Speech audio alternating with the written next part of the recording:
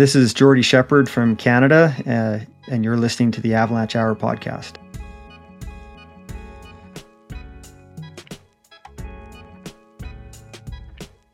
You are tuned in to another episode of the Avalanche Hour podcast, your source for great conversations within the snow and avalanche community.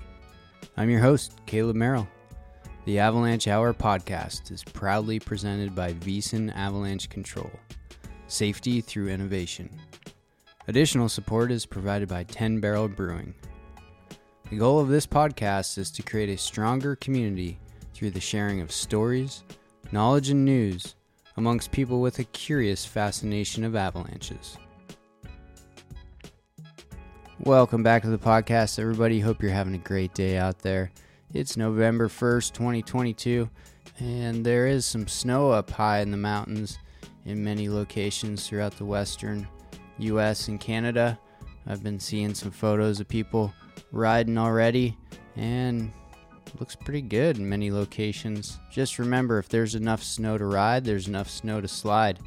So start your good habits of mountain travel in the winter backcountry environment right now with your first ski tour of the season. Even though many avalanche centers are not yet putting out avalanche forecasts, there still is avalanche hazard in the early season, even pre-forecast season for these avalanche centers. So take it easy out there. Not only avalanche hazards, but early season low tide as well. You never want to end your season before it really begins. So be careful out there early season. I know everybody's chomping at the bit to make some turns or get out for a ride, but just take it easy. Also remember, if you're skiing or riding in a closed ski area early season, mountain operations and ski patrol are working hard to get those ski hills ready for you. So please respect all closures at ski resorts in this early season and try and give them a break, stay out of their way, and respect their hard work. As we wrap our way into November here, there's some more regional snow and avalanche workshops to let you know about coming into this next week. We've got the Utah Snow and Avalanche Workshop pro session on November 2nd, and then again November 7th and 9th. The South Central Alaska Avalanche Workshop is on November 4th, and Northern Rockies Snow and Avalanche Workshop in Whitefish is November 11th through 12th, with the Bend Saw Workshop as well on November 12th. On November 17th through 19th, there's the Eastern Snow and Avalanche Workshop. So whether you're attending virtually or in person, check out your regional snow and avalanche workshop. Additional support for this episode is provided by Athletic Greens. I'm going to be honest with you, I don't always take the best care of myself that I could, and this is probably especially so during the winter season when I get super busy and I'm traveling around. Sometimes I just don't eat the best. Sometimes I don't get quite enough sleep as I'd like. We all get busy. Well, I started taking AG1 by Athletic Greens, and it's the nutritional insurance I need for when I get busy and maybe I don't take the best care of my body. It's got 75 high-quality vitamins, minerals, whole food sourced superfoods, probiotics, and adaptogens to give you better gut health, more energy, an optimized immune system, and much more. My favorite part of it is it's so simple. You just put one scoop in some water in the morning, shake it up, drink it down. You're done. I don't have to keep track of 6 or 7 different supplement pills. I just take one scoop of AG1 right when I wake up before my coffee on an empty stomach, and I'm set for the day. I've been reaping the benefits of AG1, and I think you could too. Athletic Greens is going to give you a free 1-year supply of immune-supporting vitamin D and 5 free travel packs with your first purchase. All you have to do is visit athleticgreens.com/avalanchehour. Again, that's athleticgreens.com/avalanchehour to take ownership over your health and pick up the ultimate daily nutritional insurance. Today's episode features a great interview with Jordy Shepherd. Jordy and I chat about his career. He's a fully certified IFMGA guide. He's the vice president of the Association of Canadian Mountain Guides. He's an ambassador for Backcountry Access. Throughout this interview, we'll chat about Jordy's career, and we chat quite a bit about best practices with avalanche rescue these days. So, as we know, with all aspects of the snow and avalanche industry, we're constantly evolving best practices, best way to be efficient with avalanche rescue, and that's really what we dive into on this interview. Jordy talks about the strike team shoveling method, as well as some strategic probing, and gives a couple accounts of some rescues, some avalanche rescues that he's been a part of throughout his career. I know you're going to enjoy this episode with Jordy Shepherd. Here we go. All right, welcome to the show, Jordy. How you doing today? Oh, good. How are you, Caleb? I'm doing great, thank you. And you're calling in from Canmore? Yeah, Canmore, Alberta, Canada. Yeah. And so you live and work there in Canmore, and you wear quite a few hats. You're the vice president of the Association of Canadian Mountain Guides. You're heavily involved in curriculum development with avalanche search and rescue in Canada. You're an IFMGA guide. You're a realtor. You're an ambassador for Backcountry Access. I'm sure I missed a few things there. You're a father. And tell us a little bit more about who Jordy Shepherd is. Yeah, I try and get pretty involved with a lot of initiatives. Sometimes I probably bite off a bit too much, but you only get one chance to go through this as far as we know, so might as well just try and do it all. I also, I've been with Canmore Fire Rescue with the fire department here in Canmore for about, I guess, a little over 10 years now. So I help with calls there just part-time. And I've recently joined Columbia Valley Search and Rescue in Invermere, where my wife and I have a flower farm that we're starting. And we're down there. It's only about 2 hours drive from here, and we're down there quite a bit. So I joined the volunteer search and rescue team for Mountain SAR. You also have a bit of a history with Parks Canada, hey? Yeah, my Parks Canada history goes back 3 generations. My grandfather was a park warden in the Banff, Lake Louise, Yoho, Glacier National Park in Canada at Rogers Pass there, as well as up in Waskesiu in Saskatchewan, Prince Albert National Park. And my father worked for Parks Canada as the head of finance in Jasper National Park, but he was also a ski racer on the Canadian Alpine ski team and represented Canada. Went to the Olympics in '68 in Grenoble. Oh, cool. So, what are some of your early memories of exploring in the mountains, and specifically in the winter backcountry environment? Did your grandfather and your father get you into skiing and climbing at a young age? Yeah, we definitely, my brothers and sister and I have got 2 brothers and a sister. We all got into skiing quite young.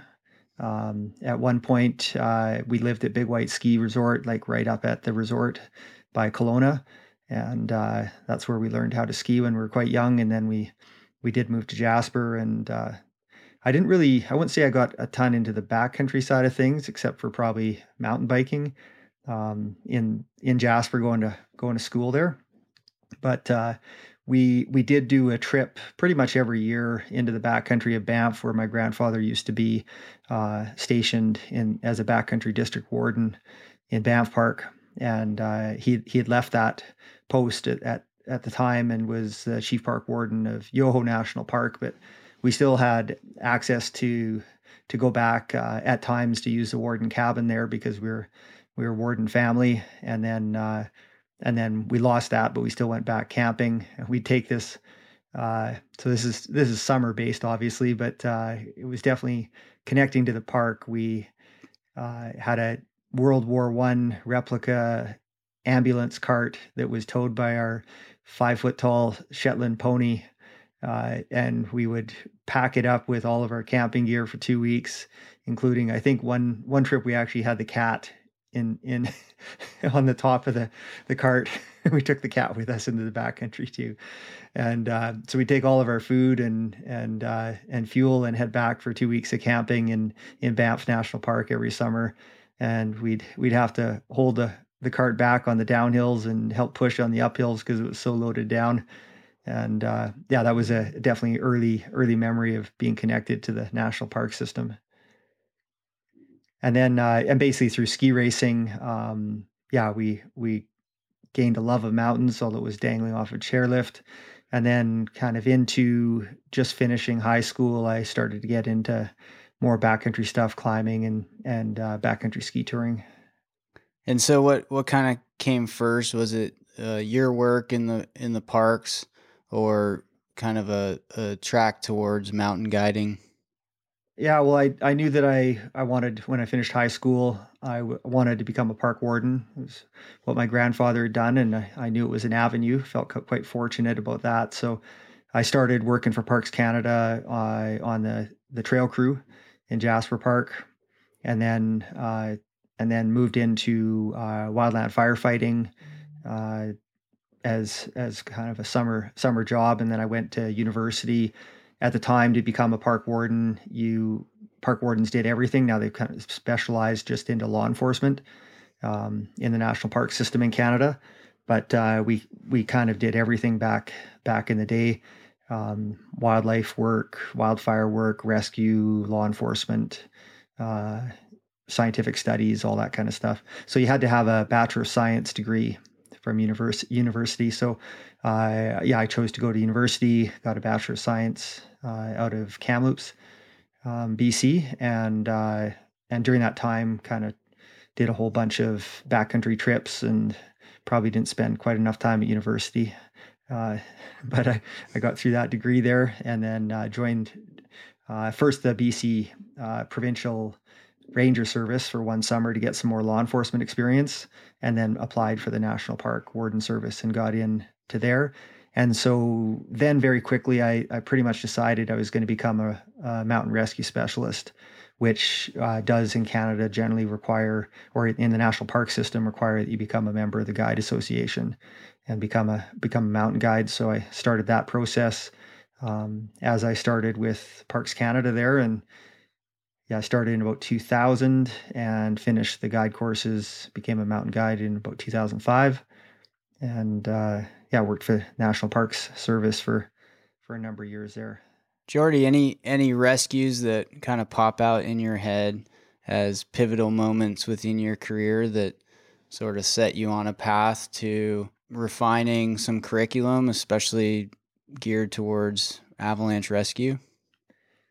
Yeah, particular to avalanche rescue, I was working at Rogers Pass in Glacier National Park as a warden and as one of the two visitor safety specialists there. I was definitely junior to the other rescue leader at the time. But I'm not sure if you recall, if some of your listeners might recall, the Strathcona Tweedsmuir School accident at Connaught Creek in 2003. And that was February 1st, 2003.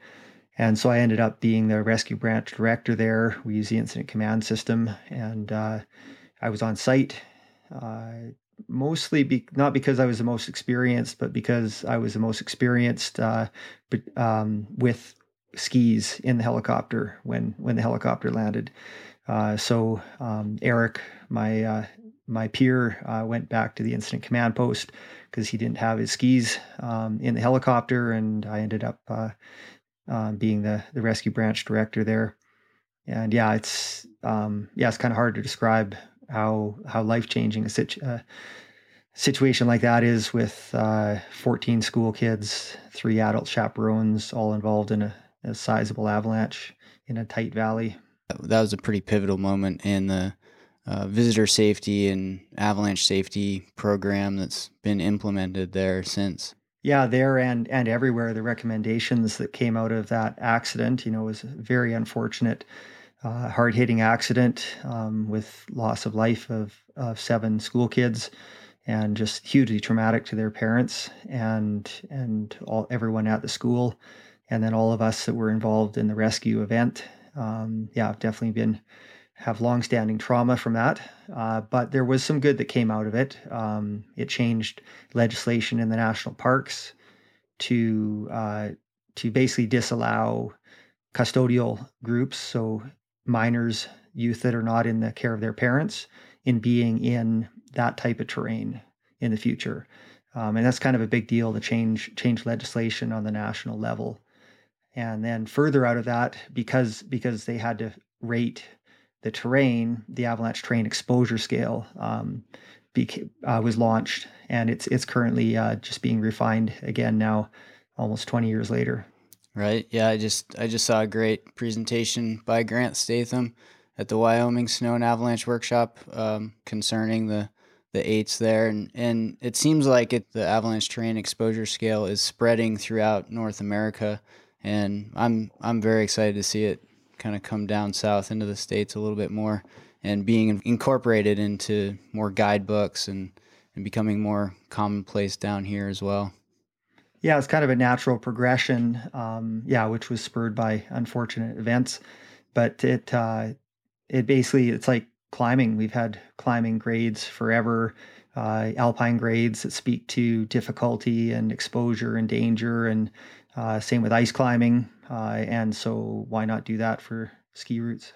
Right. Paddling as well, right? Yep. Whitewater paddling. Whitewater paddling has grades.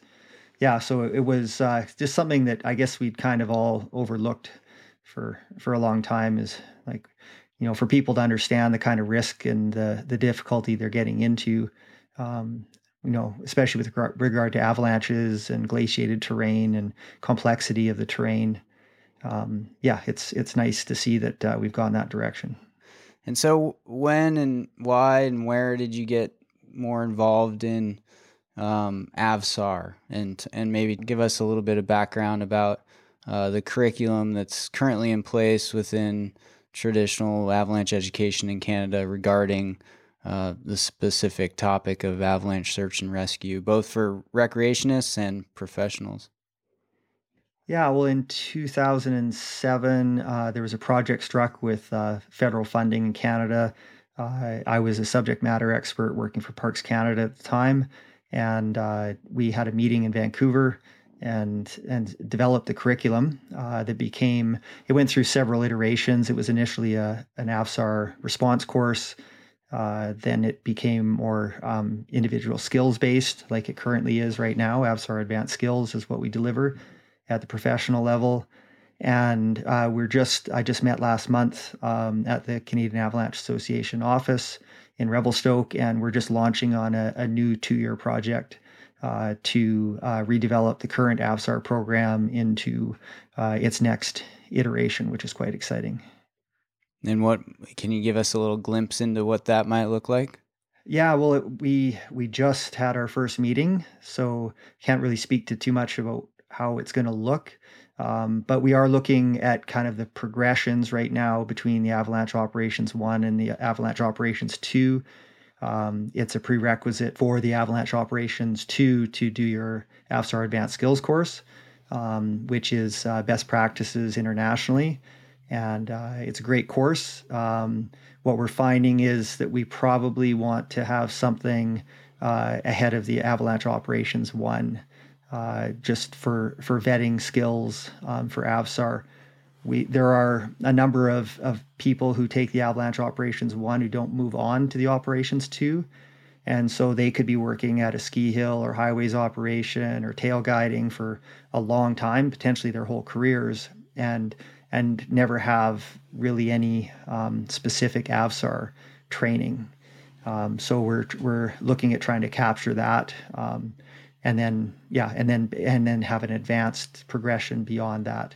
So kind of think team member and team leader kind of levels. Sure. You work with a lot of guides and search and rescue organizations, and so over your experience with that, what are some things that you felt like have been missing in the last 5 years? Well, I think it's just there's constant progression in the avalanche search and rescue world. It seems like we kind of took it for granted that we would just grab a shovel and start shoveling for the longest time, for long before I was doing this kind of stuff. And the reality is we still shovel, but it's being more strategic about it, so that you're doing the least amount of shoveling. humans are naturally kind of lazy beings, and these are events that require quite a bit of effort when there's shoveling happening. And so, yeah, if we can be more strategic with it and with our effort, for example, then yeah, it just will make it better not only for us as rescuers, it'll make it better for the person who's under the snow. At some point, it was pretty commonplace that like you said, people just took it for granted that you'd pinpoint your buried subject with a probe and just start shoveling, right?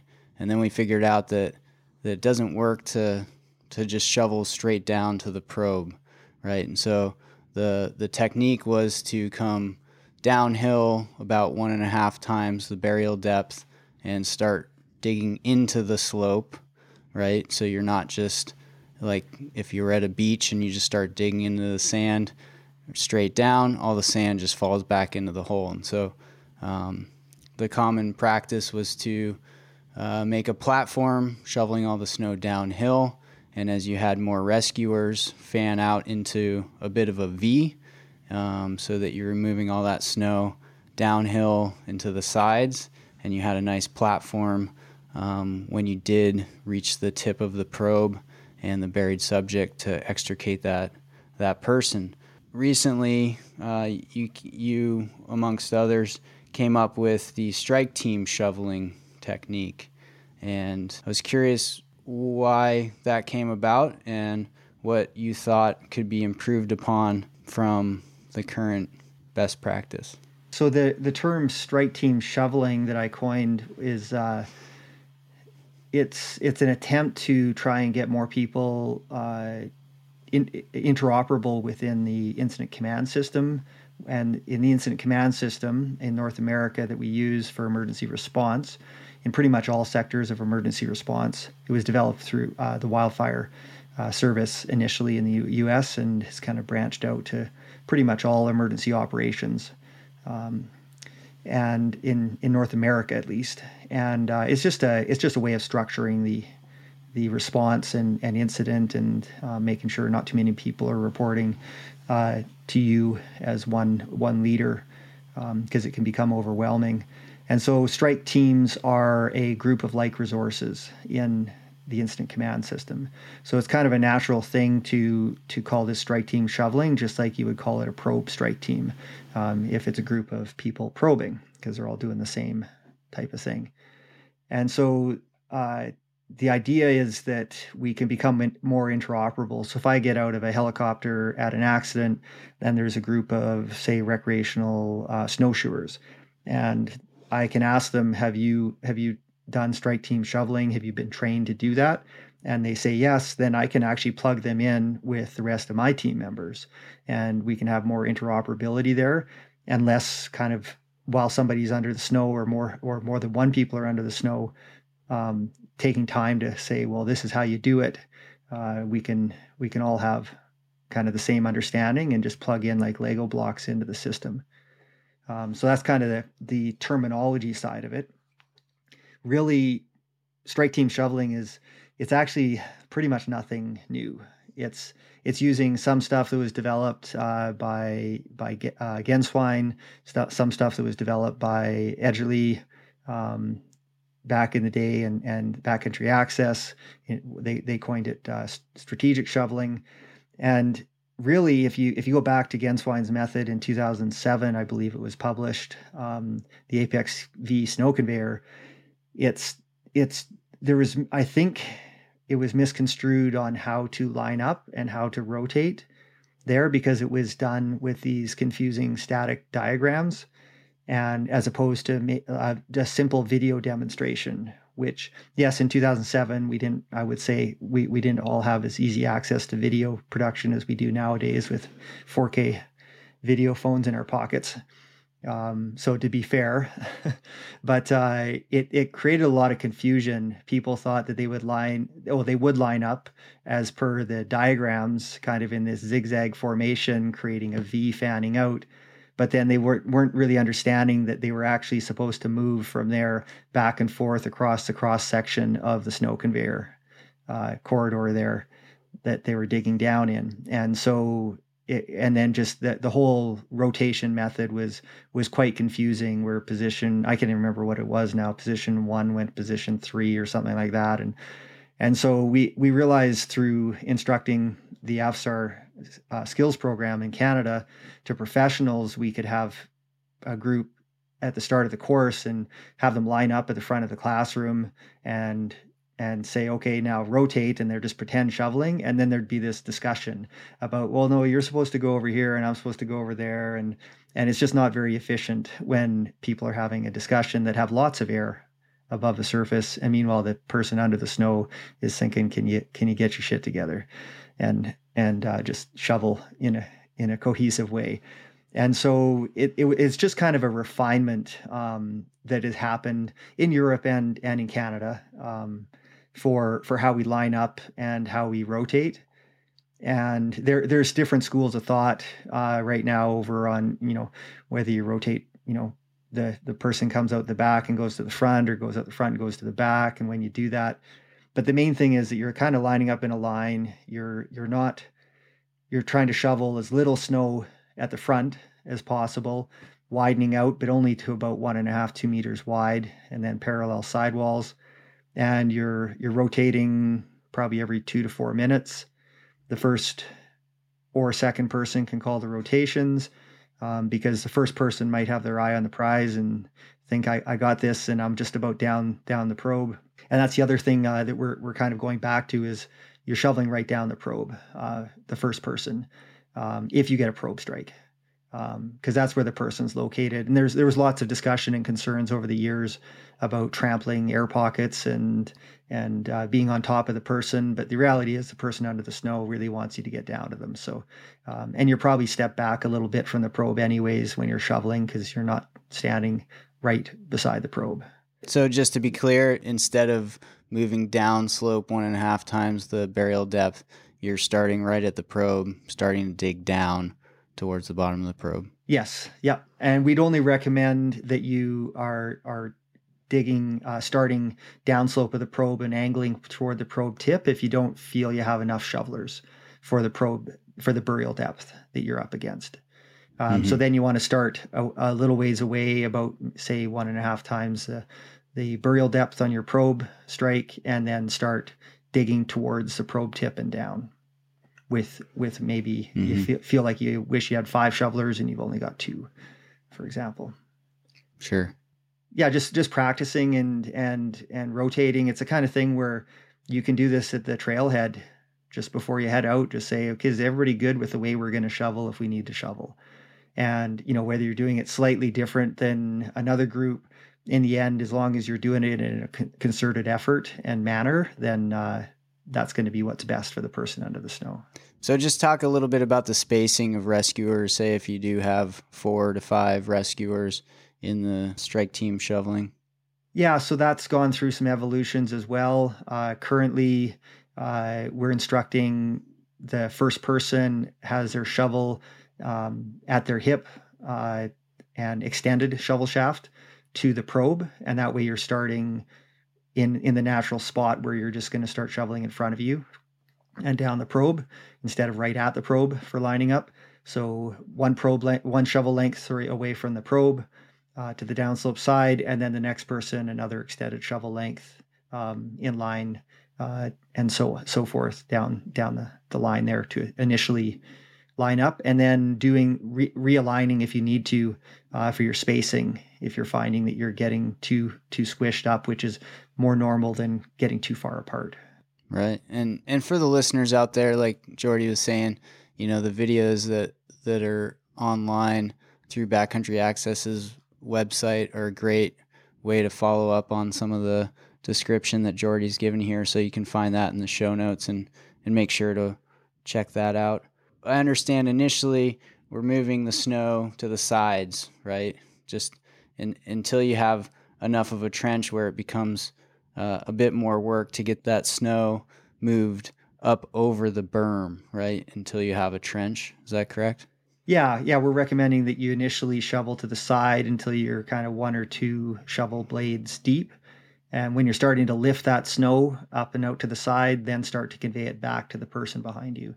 And really, this is one of the things you're kind of amped up at that point, obviously, and you're not conveying the snow 4 people back from you and being disruptive with your shoveling. You want to just put it next, behind you to the person behind you, and you're doing this kind of snow bucket brigade all the way back and out. And the natural progression then is that the person at the front is doing the bulk of the cutting blocks and going down the probe.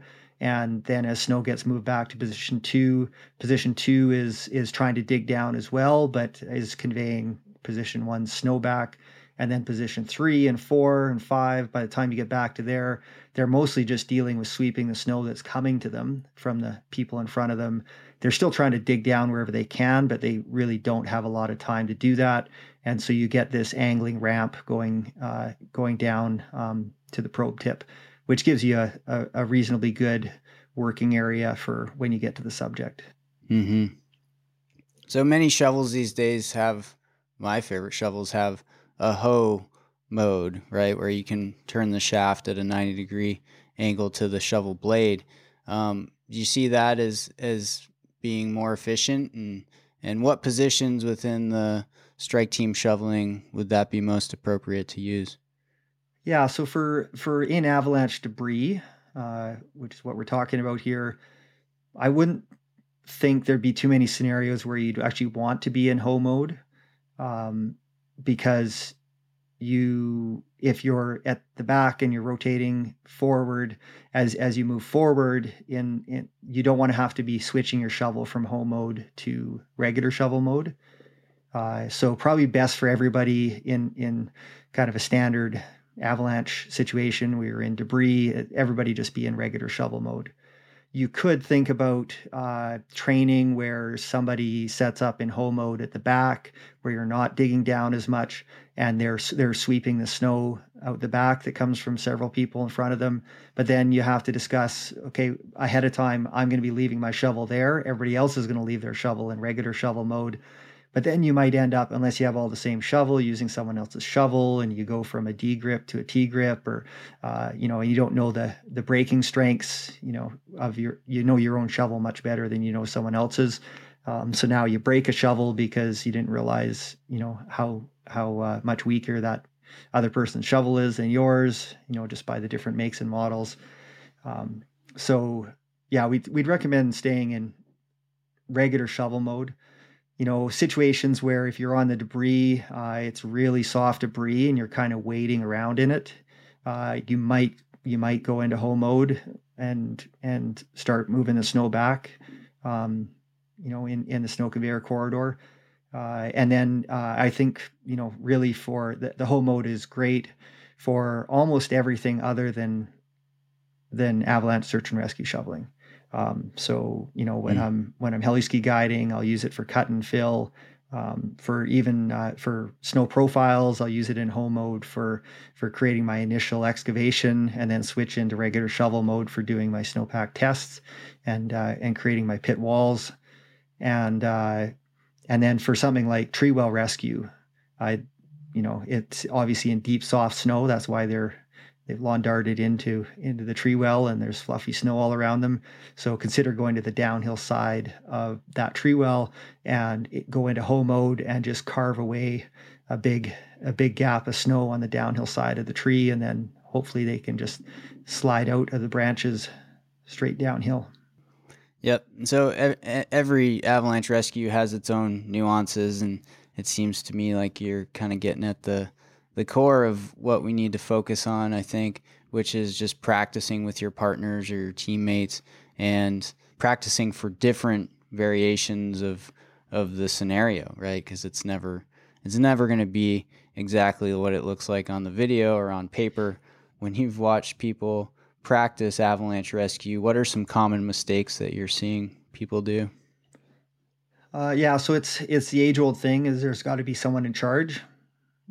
So even if you're a recreational party, if you are a professional group going in, you still have to designate someone who's actually in charge there, and somebody needs to take charge and pay attention to that. And so if there is no leader and everybody's just trying to get the job done, that's where things can start to fall apart.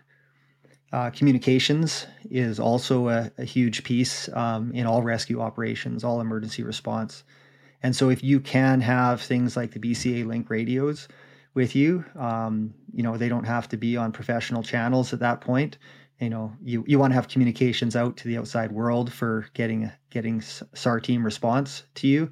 So figure that out, whether that's VHF radio or that's cell phone or some sort of satellite communication device, and they're becoming more and more common to have, and really a best practice to have probably at least two communication styles of devices with you. And then, like a radio and a sat device, or a cell phone if you're in cell service, and a radio, or that sort of thing. And that, yeah, communications, if you can talk to each other. So imagine a scenario like this has actually happened where it's really windy out, or you get spread out when the avalanche occurs, and you're looking for, you think, one missing person, and there's two of you on the surface. One person's up at the top, one person's kind of more in the middle of the debris, and you don't know where your buddy is.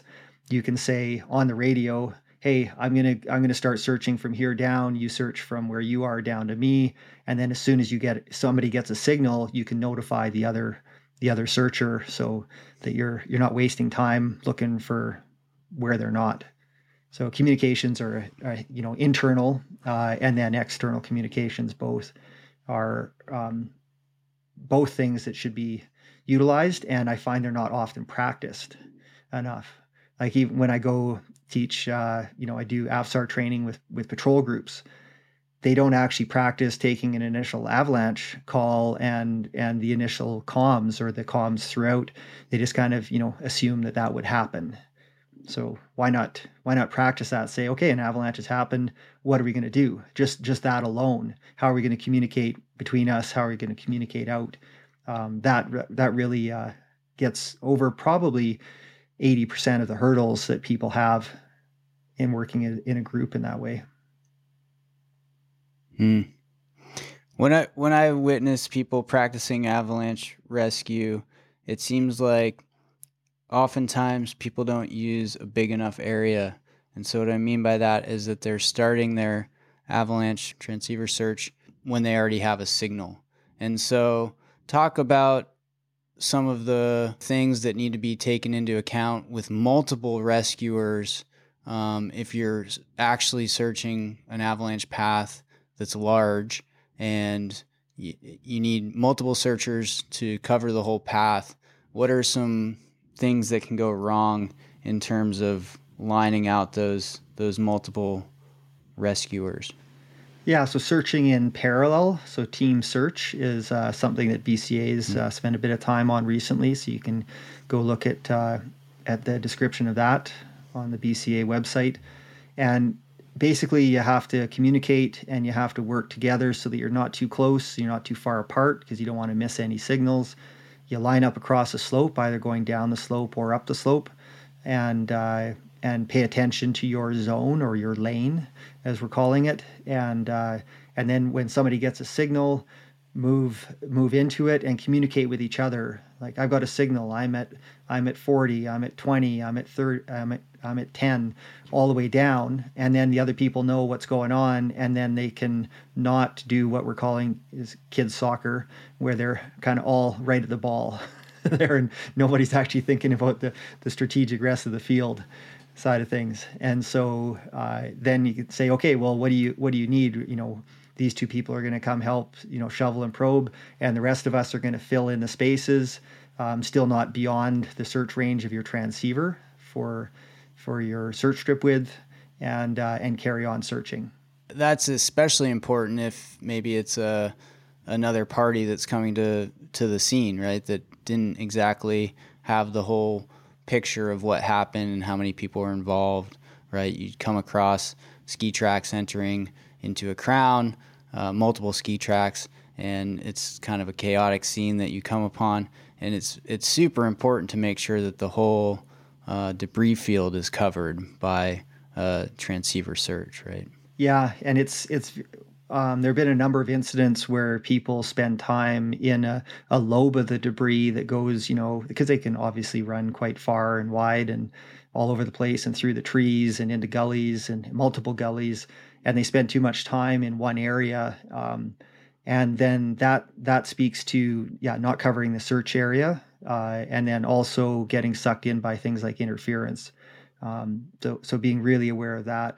And to go back to the training piece is, during training and real responses, there's a lot of potential to have interference, or somebody who is what we're calling a rogue signal on the surface, and they have not gone to send, or they've auto reverted to send, and now they're getting picked up and they're a moving target. And yeah, it's very, very confusing. And that the similar type of thing can happen with interference, where you're getting numbers and arrows and it's not really making sense. And that could happen on an area of the debris that you haven't even that you're covering and focused on, and keep you there for way too long. So that early recognition of things like rogue signals. So somebody sending on the surface that has lots of air, one of the searchers are sending by accident, and then also the whole trying to deal with interference.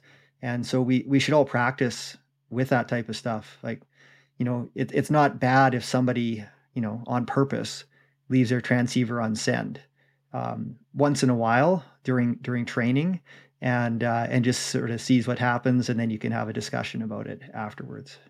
It seems like this speaks to the importance of having some sort of leader, as you talked about before, accident site commander, that can kind of have a big picture on what's going on. And then especially if you have radios, again, radios could introduce some electronic interference, but it can cut down on a lot of confusion between rescuers, given, terrain influences or weather influences that might be affecting communications. Yeah, so you want to practice with the stuff that you have, and determine if satellite devices are giving you any kind of interference, before you actually have the incident. Or if you're on snowmobiles, is it going to work for you to actually do some of the initial signal search on your snowmobile, or not, because you're picking up too much interference off of electronics that are around you? If it works, that's great. If it doesn't work, well, you know the limitations now.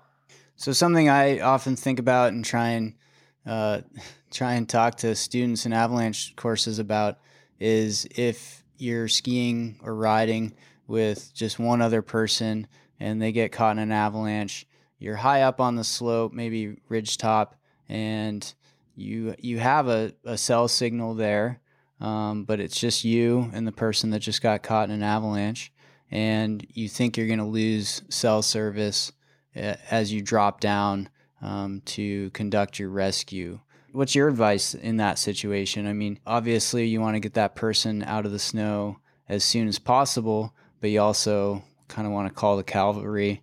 You don't know what you're going to have to be dealing with once you uncover that subject. So what's your advice there? Yeah, so if you have communications out, whether you're on a ridge and you've got cell service or better radio service, or clearer sight of the sky for satellite calls, I would suggest be prepared to do a call out right away. You're not spending a lot of time doing that, but nobody knows you're having an issue until you tell them. So as long as it's not going to take very long, or you can maybe get part of the group started with the search, and one person is doing the initial call out for help to the outside, it's probably a good thing to do. But if you're, say, down in the valley bottom, and if you just went 20 minutes up to the ridge, you could get a cell coverage and get a call or a text out for help. Then you got to think about the survivability curve, and really that 20 minutes things are really going downhill for the chances of survival for the person or people under the snow. So at that point, you have to kind of abandon calling out for help and realize you're going to sort it out as best you can using your training, and keep your wits about you to actually get the people out of the snow, or the one person or whoever it is under the snow out, and then figure out how to call out for help. Sure. I was hoping you could talk a little bit about probing techniques. What's best practice these days? Is it a spiral? Is it a square? What's the spacing between probing? Break it down for us, Jordy. Yeah, so we're talking about pinpoint probing here. So you've done your you've acquired the signal with your transceiver, you've moved in through your coarse search, now you've done your fine search, and now you want to probe. So we're probing 90 degrees to the snow surface, because that is the shortest line from our transceiver to the sending transceiver, as we're searching. So 90 degrees to the snow surface. And then it doesn't really matter if some people like going in squares and some people they think in circles. So 30 centimeter spacing maximum, and moving out from that in either a square grid spiral or a circular cinnamon bun style round spiral. But either way, do that and stick with that. Your distanceometer, I call it, in your hand, your transceiver is telling you how deeply they're buried when you have it very close to the snow surface, and they're pretty accurate at that point, right? The closer you get to the buried subject, the more accurate they are. If it's telling you 1.5 meters, then you're going to want to probe a little bit deeper than that. Probably an extra 20% or so, more than they are on your distanceometer away from you, and stick with that probing until you're probably at least the burial depth indication amount out from where you started probing. So if it's saying 1.5 meters on your screen at your lowest number with your fine search with your transceiver, then probe out to 1.5 meters in all directions, from where you initially started probing before you go back to your transceiver, and it'll probably tell you about the same thing again. That, I guess, that in a nutshell is the probing, and really, yeah, if you're more comfortable thinking in a square 30 centimeter pattern than a circular, common mistakes are probing in that spiral fashion and then not moving your feet to actually make the spiral go out all the way around, so you're not actually probing where you're standing. We commonly see that. And yeah, potentially not probing deep enough because you have that distance indication on your transceiver. And then using two-handed technique. So your lower hand is kind of like a guide hand, and your upper hand is the one that's actually holding the probe tight to plunge it in. And you don't need to, it's not like you're spearfishing and looking for blood on the end of the stick when you pull it back up. Just very measured probing, in terms of the force, but not just jabbing it in there. And the reality is, if you break that probe by not having that guide hand on to keep it from deflecting if it does hit a chunk of snow or a log or something that's in there, if you break or bend your probe, it's not going to be of any use to you, or it's going to be quite a bit shortened at that point. Let's talk a little bit about deep burials. So what's considered a deep burial in avalanche rescue, and what are some ways to work through that? Yeah, so there's been an evolving school of thought on that. The survivability curve on the stats that we've been using, which are a bit outdated, are kind of a lot of the stats we're using in Canada right now are only up until about 2007 when the shoveling method changed. And so I feel anecdotally that people are surviving deeper burials because the shoveling is better, faster, and overall less effort to get down to them with less people. And so, what we used to call a deep burial was 1.5 meters statistically, because that's where the survivability curve falls off in the statistics that we're using. But I think, like I said, anecdotally, I think people are surviving deeper burials, and that's because of the better shoveling. And so I would call a deep burial now deeper than your probe is long. So you cannot get a probe strike. Because pretty much all the transceivers on the market will do a very good job of, to that 3 meter deep, 3.5 meter deep, depending on how long your probe is, length, of doing a fine search to getting you pretty close to where the subject is buried. But it's when they're deeper than that you need to think about using a deep burial technique. The deep burial technique that's the most simplified and works with all transceiver types, whether they're digital or analog capable, is we're calling it the diamond method. And basically what you do is you come in with your transceiver initially searching, you determine that the lowest number you can get in your initial find search is greater than your probe is long. And at that point, at about the lowest number, so say you're getting a 4.5 as your lowest number, put some shovelers, if you have them, about half that burial depth down slope of you. So this, in that case, would be about 2 to 3 meters down slope of you. If there's no slope, just in any direction from where you had about the lowest number of 4.5.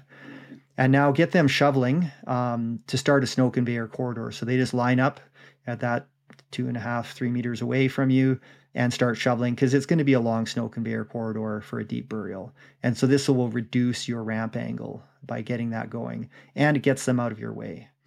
And then what you want to do is do the diamond method, which is basically looking for the edge of the plateau of like numbers.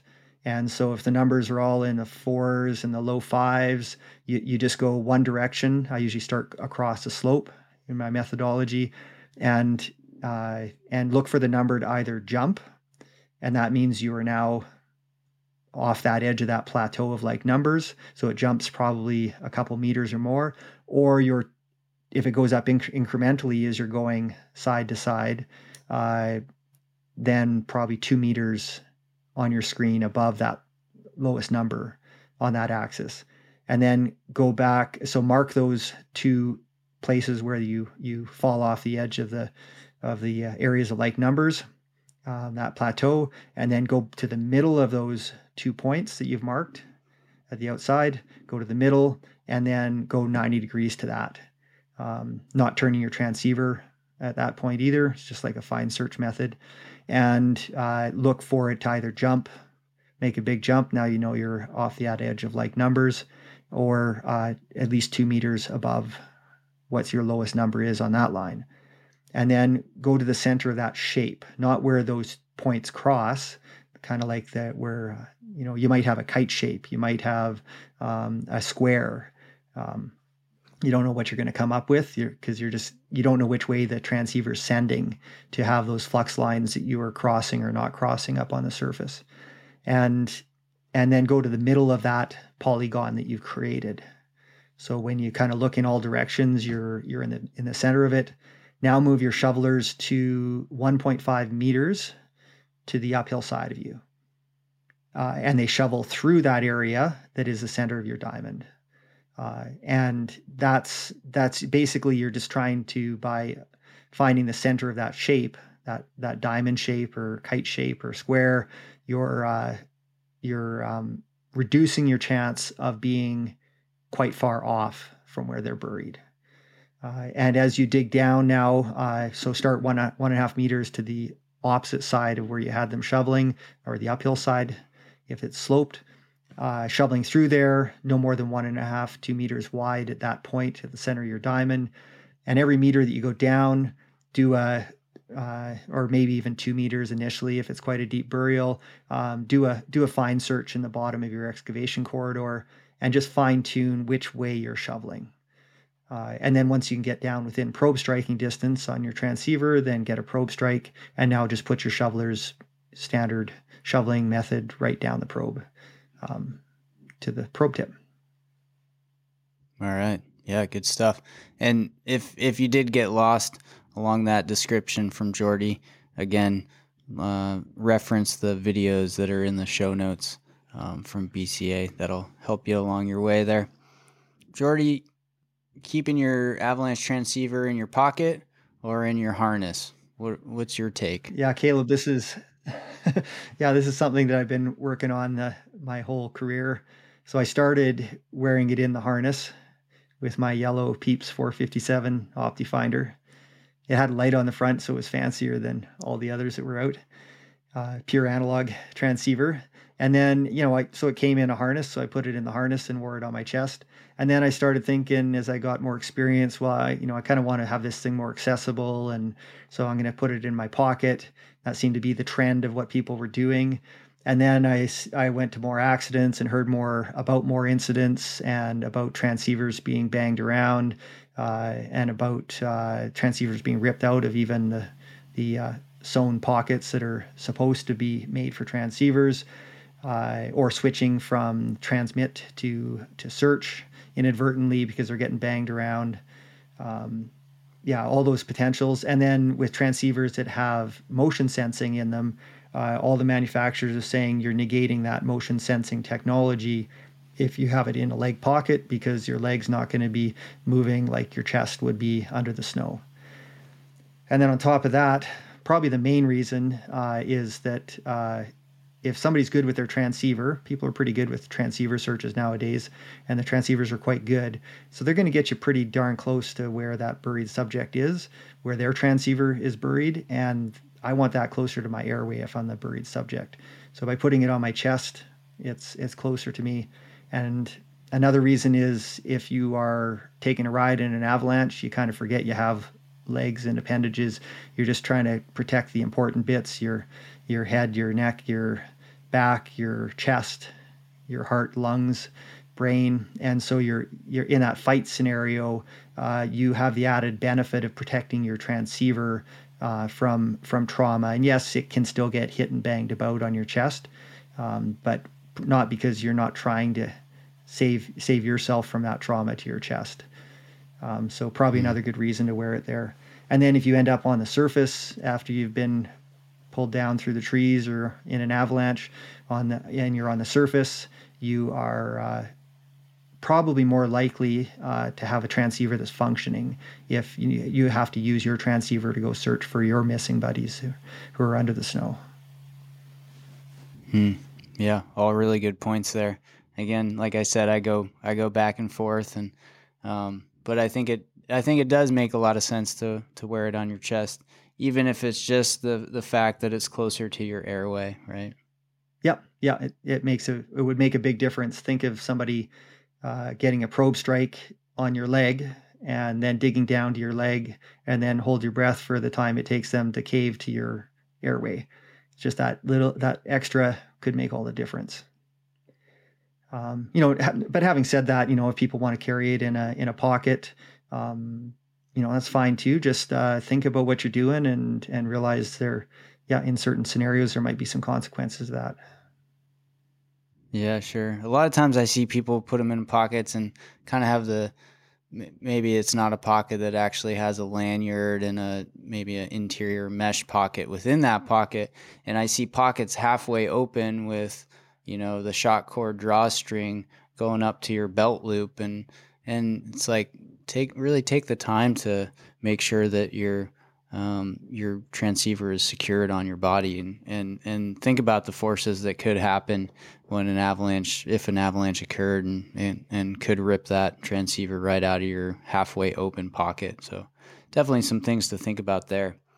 I was hoping you could talk a little bit about some case studies or a case study about avalanche rescue where things really went right or things went wrong. And some salient points that we could all learn from that such case study.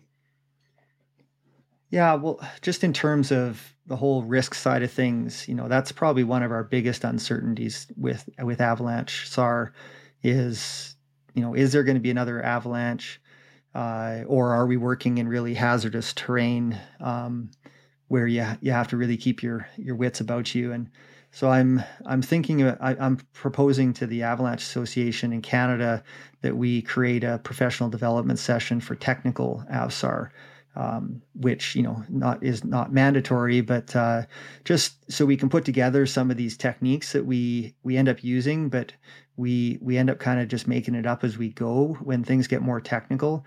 And so that would be in steep hazardous terrain, in glaciated terrain, in an area where there's water bodies, which does happen, right, with avalanches around lakes and creeks and frozen ice. All those types of things, or extensive overhead hazard to deal with. And so one case study that I was an incident I was part of was actually a summer avalanche at Mount Robson, in Mount Robson Park near Jasper Park. It's the highest peak in British Columbia, and it's a big rig. It's not to be taken lightly, And there's been a number of incidents there, climbing accidents, avalanches over the years. And so we got called there when I was working with the Parks Canada SAR team in Jasper. And this was in late July, early August 2005. And there were two climbers that had logged out at the ranger station, climbed the peak, and an avalanche was reported below the cloud base on the north face of Mount Robson. And so an RCMP, a police helicopter, went in to initially confirm that there were subjects noted, because the ranger who had glassed the slope and noted the avalanche coming out below the clouds on the base of the north face of Robson there. He thought he saw either rocks or people in the avalanche debris. And this is down onto the top of the Berg Glacier, and like huge crevasses everywhere and really broken Serac Fall area. And so, yeah, the RCMP helicopter flies by, determines there's two subjects not moving on the surface, partially buried. And so we got called in to go there. And so we, from Jasper Park, who does, by a memorandum of understanding, technical rescue for the BC Park system there at Mount Robson. And so when we went in, we brought a paramedic with us who was partly for in case we needed to assess subjects or do any medical interventions, and he had higher level medical care than us. And also, in case something happened to us, it's nice to have a paramedic around too. And so that paramedic had trained to do heli sling rescue with us. And we went in with two teams of two to the staging area, staged around the corner from the north face.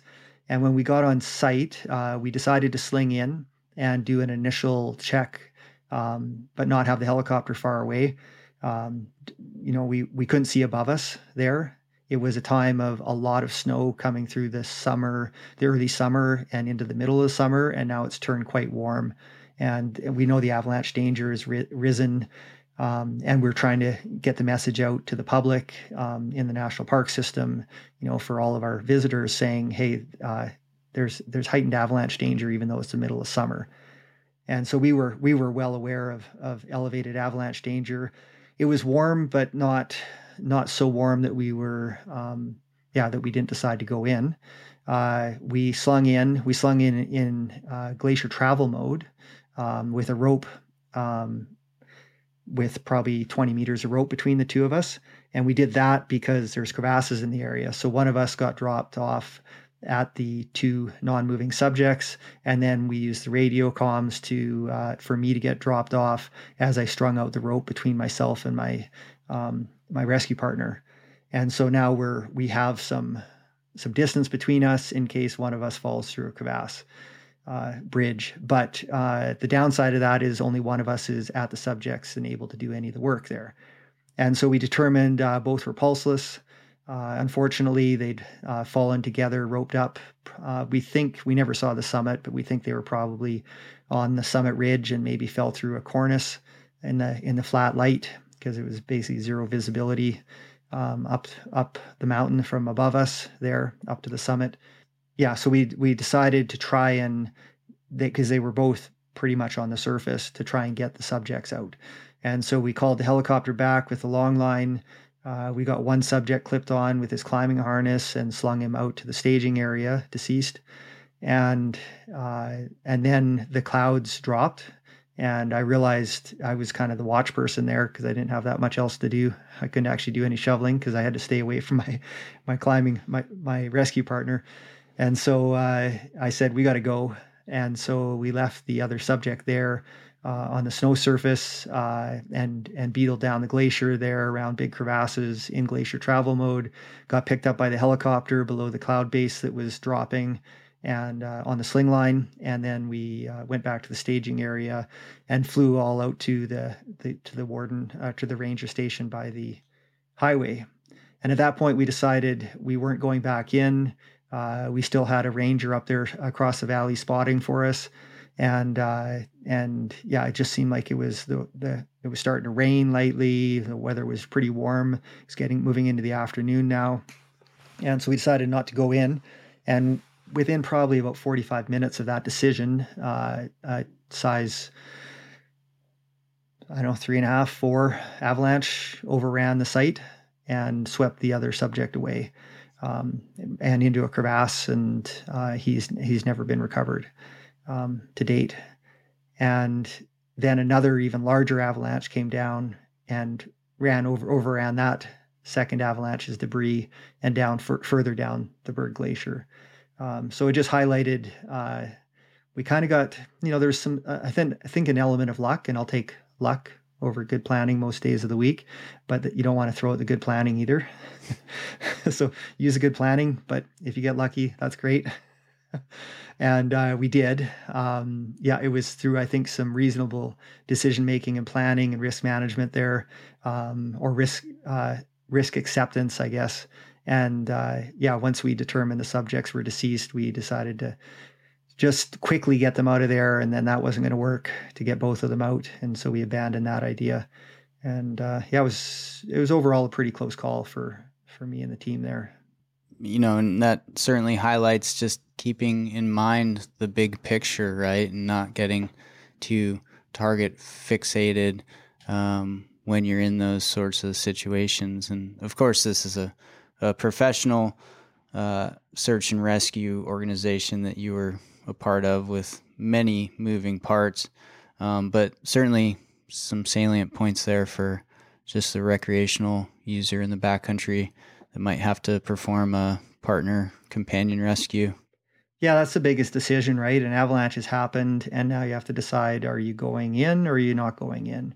And yeah, if you feel it is unsafe to go in because of things like glaciated terrain, because of it's the debris is out onto lake ice and there's water coming through the snow, or there seems like there's unknown or visible overhead hazard, then yeah, the biggest thing in any rescue operation, whether it's a personal party out there or it's a rescue team, is to keep yourself safe, and you have to do that, because then if you're wrong, and you're involved, then everything's going to focus on you now and not the initial people that were in the avalanche. So. Right. Well, Jordy, thanks for sharing that experience. What are your thoughts on how to sort of continue to change the culture of just one and done avalanche rescue courses, right? Like, this is something that takes a lifetime to practice and master. And I think in the past, people have just thought, oh yeah, I took a avalanche rescue course 10 years ago, I'm good to go. So how do we change the culture within our industry around continuing education? Well, I think all you have to do is, at any point, whether it's the start of the season, the middle of the season, the end of the season, off season, because avalanches can happen in the summertime too, as we just talked about, it's to fast forward to an avalanche has happened. And are you going to feel like you know what you should be doing? And so if you ask yourself that question constantly through every year, every season, and the answer at some point is no, then practice. Because what you don't, the huge stress that you're going to put on yourself if you are not prepared and you don't really know what to do in a given situation is going to be gigantic. And you don't want to wear that, right? It still might not be a positive outcome, but you want to go into a situation that's an emergency and feel like you're fairly prepared for it. And so, just like the Connaught Creek accident in 2003, this speaks to that. I call that the biggest avalanche accident I've ever gone to, in terms of responding to it. But it was also the first. And so, I had 50 rescuers, 8 helicopters, 3 avalanche dog teams, a number of bystanders that were helping out. And the reason why, it was a horrible accident, but it went fairly well from the response side of things because we had trained for it. And I felt like I trained for it for a number of years. And yeah, things didn't go perfectly. They never do. But I felt like we worked really well as a team together, and we kept our site safety to quite a high level, and we did get everybody saved that we could. And so that was because we had planned and prepared and trained for it. So yeah, just ask yourself constantly the question: if an avalanche happened now on this trip at this point in the season, would I feel like I would know what to do and be solid on it? Do I know how to drive my transceiver? They're getting more and more complex, the transceivers in general, and people are spending a lot of money to buy items, these transceivers that they actually don't know how to use in a given situation. So whatever you have, all these transceivers work quite well, but know how to use it. Know how to use that stick that's in your pack and probe. Know how to shovel and have a discussion with your group ahead of time about how it's all going to go down if things do go sideways. You have a podcast coming out, or you're part of a team that's creating a new podcast. Talk about Delivering Adventure, and what's that all about? Yeah, so myself and Chris Capio, he's a hiking guide based out of Whistler, BC. It's actually Chris's brainchild, and I'm along for the ride. But we've become podcast hosts just this fall here, summer and fall, doing interviews. It's called Delivering Adventure, and we have if you search for Delivering Adventure, you'll find our trailer. We've got quite a long list of big names in the adventure delivery industry world. We're talking to folks who are running surf schools and who are mountain guides and who are ski instructors. And yeah, we're trying to basically, the premise is, if you want to be better able to deliver adventure to others or experience it yourself in even a recreational way, listen to this group of amazing adventure instructors, guides who are out there doing this stuff every day, all day. And they've got stories and tips and tricks for you that'll help make your time out there being more safe and enjoyable. Yeah, just before we hit record here, you were recounting some of the folks that you've had on so far. Just give us a little highlight reel. There's some big names out there. Yeah, we've interviewed and we'll have podcast shows with Will Gadd, Sarah Hunnikin, Lindsay Dyer, Barry Blanchard, Greg Hill. Whole pile of folks that are very, very experienced and have been doing this for a long time. And when's this gonna start rolling out? When is it gonna be released? It looks like sometime in November here, November 2022. We should be launching, hopefully before Christmas. Great.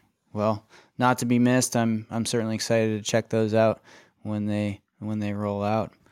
Well, I appreciate you coming on the show today and sharing some of your experiences throughout your career, and telling us about Delivering Adventure. I'm definitely excited to check that out, and I hope you have a great rest of the fall and start to the winter.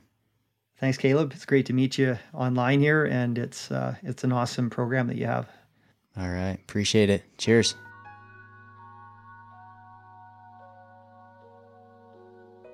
All right. Thanks for listening, everybody. Hope you enjoyed that interview. And as I mentioned during the interview, if you go to the show notes of this episode, you'll get some links to the great videos put out by Jordy and BCA with the Strike Team Shoveling video series there. So make sure you check that out. We've also listed some resources to some of the courses that Jordy was mentioning on the interview there. Music on today's episode was provided by Ketsa with permission from the artist. You heard the tracks Hip Hop Instrumental 2 and Snowtop. You can find more of their tracks at ketsa.uk. Our artwork was created by Mike T, Udaman T, and this episode was produced by myself, Caleb Merrill. Make sure to follow us on the socials. We are at the Avalanche Hour Podcast on Facebook and Instagram, and that Instagram account is really the best way to keep up to date with current releases of new episodes from the Avalanche Hour Podcast. So go over and give us a follow. Tag us in your photos, in your early season ventures, or maybe your attendance at a regional snow and avalanche workshop. Give us a tag, give us a follow. Make sure to subscribe to the podcast on whatever podcast platform you listen to it on, and go over to Apple Podcasts and rate and review the show on Apple Podcasts. Take 2 minutes, give me some stars, and leave a short review. I really enjoy getting those reviews. If you've been a long-time listener and you're looking for a way to help support this project, you can head over to our somewhat neglected website, theavalanchehour.com, and at the bottom of that page, you'll find a QR code or a link to a PayPal account, and you can donate a couple bucks a month, a one-time donation, whatever you got kicking around, and help keep this podcast afloat. Appreciate you. As I've mentioned in the past, we've got many collaborators here with the Avalanche Hour podcast, a great array of people from around the world that are finding great conversations to share with you within the snow and avalanche industry. So I know for this season I've been kind of hogging most of the episodes here in the last month and a half or so, but trust me, coming up we've got some great content from some of the other guest hosts that will be featured throughout the rest of the season. So those folks are working hard to get their interviews together, and we'll be releasing them out throughout the rest of the season. Make sure to tune in to the next episode on November 15th, where we highlight an interview with the directors and producers and Jim Plain from the film Buried. If you haven't seen the film yet, it will be available November 8th on Amazon Video and Apple TV. So be sure to check the film out, and be sure to check out our great interview coming to you soon. And until next time, stay tuned, stay safe, and keep having fun out there. Cheers.